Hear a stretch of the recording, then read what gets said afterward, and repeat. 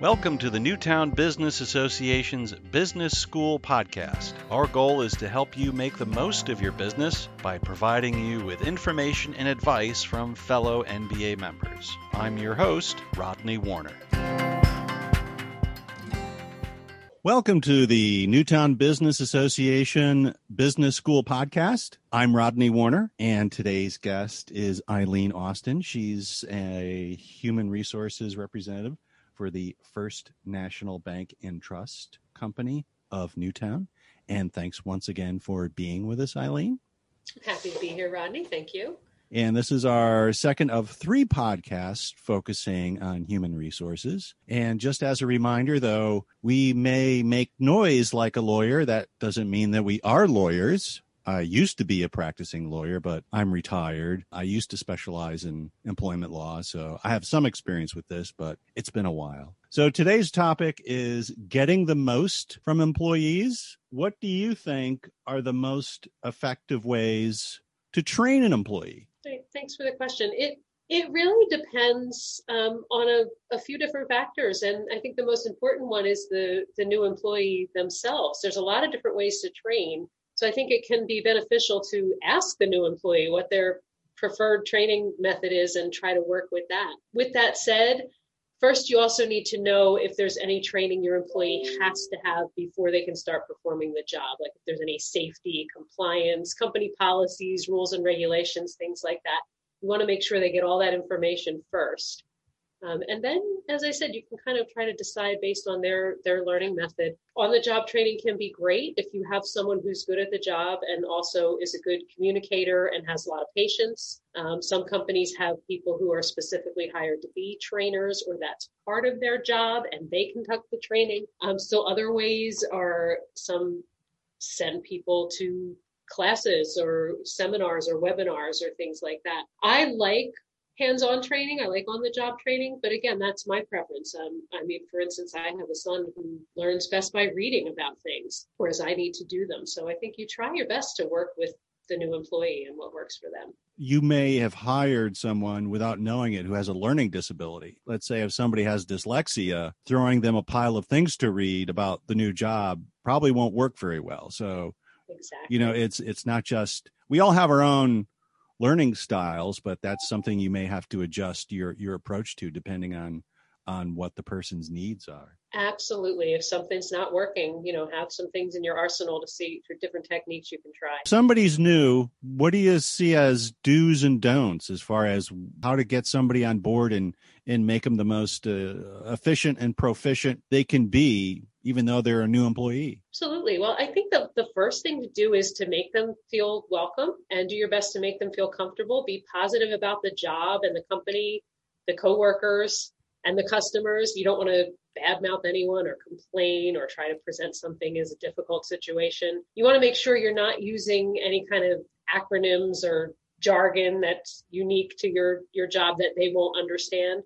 And kind of just like you were talking about, be patient. Remember that you've been doing the job, you already know the job, you're familiar with it, and they're not. So you want to err on the side of checking in with them a lot, explaining a lot, making sure that they're asking questions if they need to. You might want to set them up with somebody in a similar position to take them to lunch or something like that, just somebody to kind of mentor them. What do you think about the importance of mentoring? I think mentoring is very important. I think that can be, especially if you have an idea of where this person would like to go or the plan you may have for them in your company. Mentoring is extremely important. Probably the $64,000 question when it comes to human resources is, how do you keep people motivated? How do you inspire people to do a good job other than the threat of losing your job? What are good ways to do that?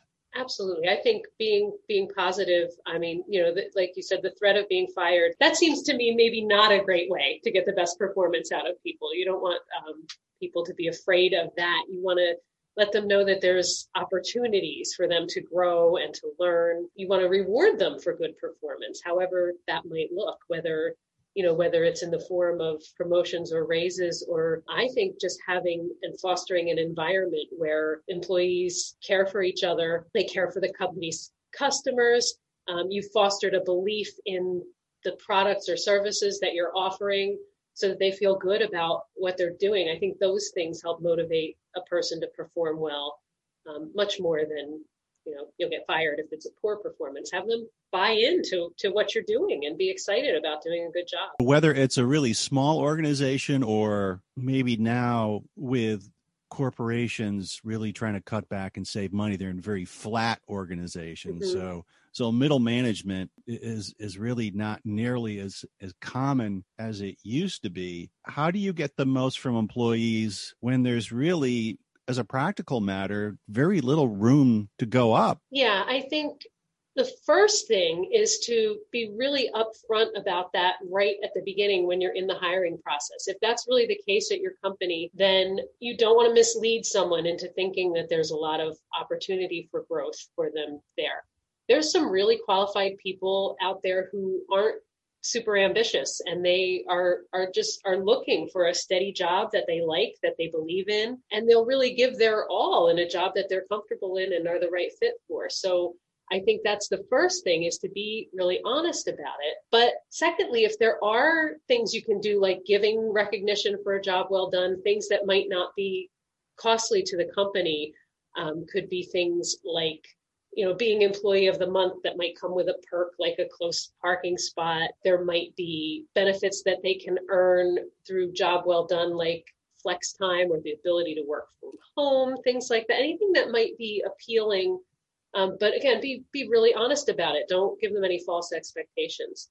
And that said, if someone's doing a really, really excellent job and going above and beyond, you might want to take another look at whether there's something you can do for them, promotion wise or monetarily. I think there's one thing that both management and employees really dread, and that's the annual performance review. Can you tell us about how to do that well and its importance in managing people? Yeah, I think it definitely has an importance. Performance evaluations are good record keeping. Number one, they're important records to have. And I think they're very valuable for knowing where improvements needed, giving the employee a chance to give feedback that they might not otherwise feel they had the opportunity to give, set goals for employees, help determining whether a raise or a promotion's in order. But I also think nothing in them should come as a surprise to the employee. The management should be communicating with the employees on a day-to-day basis about how things are going and where improvement might be needed and what things are doing well and all of that. So that's really, really important. It shouldn't be a time when someone's suddenly shocked by what they're hearing, but it is a good opportunity to get together and talk about things. Remember too, although we did just say we're not lawyers and we're not giving legal advice, the performance review really should be regarded as a legal document. So managers should be really careful that they're not giving a more positive or more negative review than the employee warranted. It needs to be consistent with, as I said, what else we've been talking about, and any discipline or any accolades that the employee is getting throughout the rest of the year. What do you see as bad management habits or practices that can cause a good employee to either perform badly or even leave? Yeah, you hear, it's a phrase you hear all the time, that people don't leave jobs, they leave managers. I think that people want to work with managers that they feel have their back, that they feel are fair. So things you might hear sometimes are the manager's not supportive, the manager's micromanaging, or conversely, the manager's too hands-off and the employee doesn't know what's expected of them on a day-to-day basis. So they want fair managers. They want people who don't show favoritism and who are good at dealing with people and helping to resolve conflict, managing the work and how it's divided. I think a lot of us, when we think about human resources, we think of this department that's to help train employees. But I imagine, depending on the circumstances, you might need to train managers. Absolutely. That's, remember that too, that people, the manager is just the same. We're talking about other employees, but it's just the same thing, that if there's a gap somewhere, if there's something that's falling through the cracks that they're not getting in their job, they kind of, you need to let them know what that is. A manager might not be aware that they're having an issue. And there's all sorts of tools we can offer to help people improve, just from pointing out that there's a problem that they might not be aware of, to seminars, webinars, courses, coaching, all sorts of things. Do you have any advice for employees who are, let's say, working for a manager who isn't really good handling employees? I think that they should, if they're comfortable doing that, they should first talk with the manager, see if kind of lay out what they're feeling is the problem and see if they can work something out. If that doesn't work, they can involve HR and maybe they can come in and mediate and help find a resolution to that problem, just like we were talking about, whether it's that mediation needs to happen or some retraining needs to happen. And we want to do it in a way where everybody's, still feeling happy with each other if possible too. An organization like a bank, an organization that has a fair number of employees, and let's say there's a high turnover in a particular department or a particular area, how do you dissect this and try to figure out, okay, were we hiring the wrong people?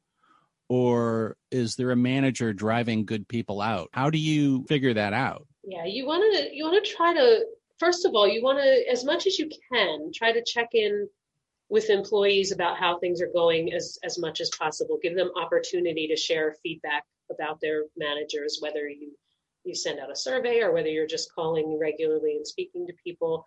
It is a little difficult because people do tend to be reluctant to speak out and say something negative about a manager. They're concerned about that. But you want to be alert for patterns. If you hear something from someone, you want to take it seriously and take a look at that. And if you hear it from more than one place, don't be afraid to investigate that, to ask questions, to try to mediate that problem. If you've established that there really is something going on with the management, you want to not be afraid to implement progressive discipline if you need to. But try to keep those lines of communication open. The more that you're hearing and are open to hearing what's going on, the more you can pick out patterns. Exit meetings, it's a little unfortunate to say this, but exit meetings can be really helpful there too, because as I said, sometimes people are not willing to speak out while they're still in the job. And where you might hear about problems with management is during an exit meeting. So again, when you hear that, take it seriously, look into it, and try to offer solutions.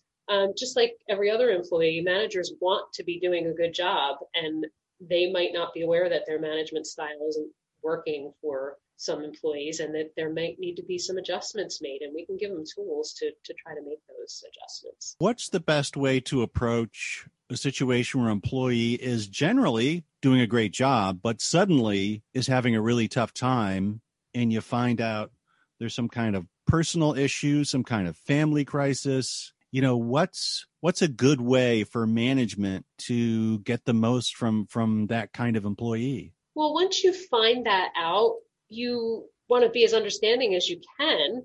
Obviously, you need your job to be done and you need it to be done correctly, but ask the employee how you can help. There may be something that can be done to alleviate some of the problem. And then it may be that the employee needs some kind of accommodation, whether anything from, a leave of absence to a different shift or to be put on late duty or, there are other accommodations that you might be able to provide. Just ask and see what we can do. Anything else you want to add as far as trying to get the most from employees? I think just like we've been talking about, good communication, providing a really good understanding of the company culture right from when a person comes on board.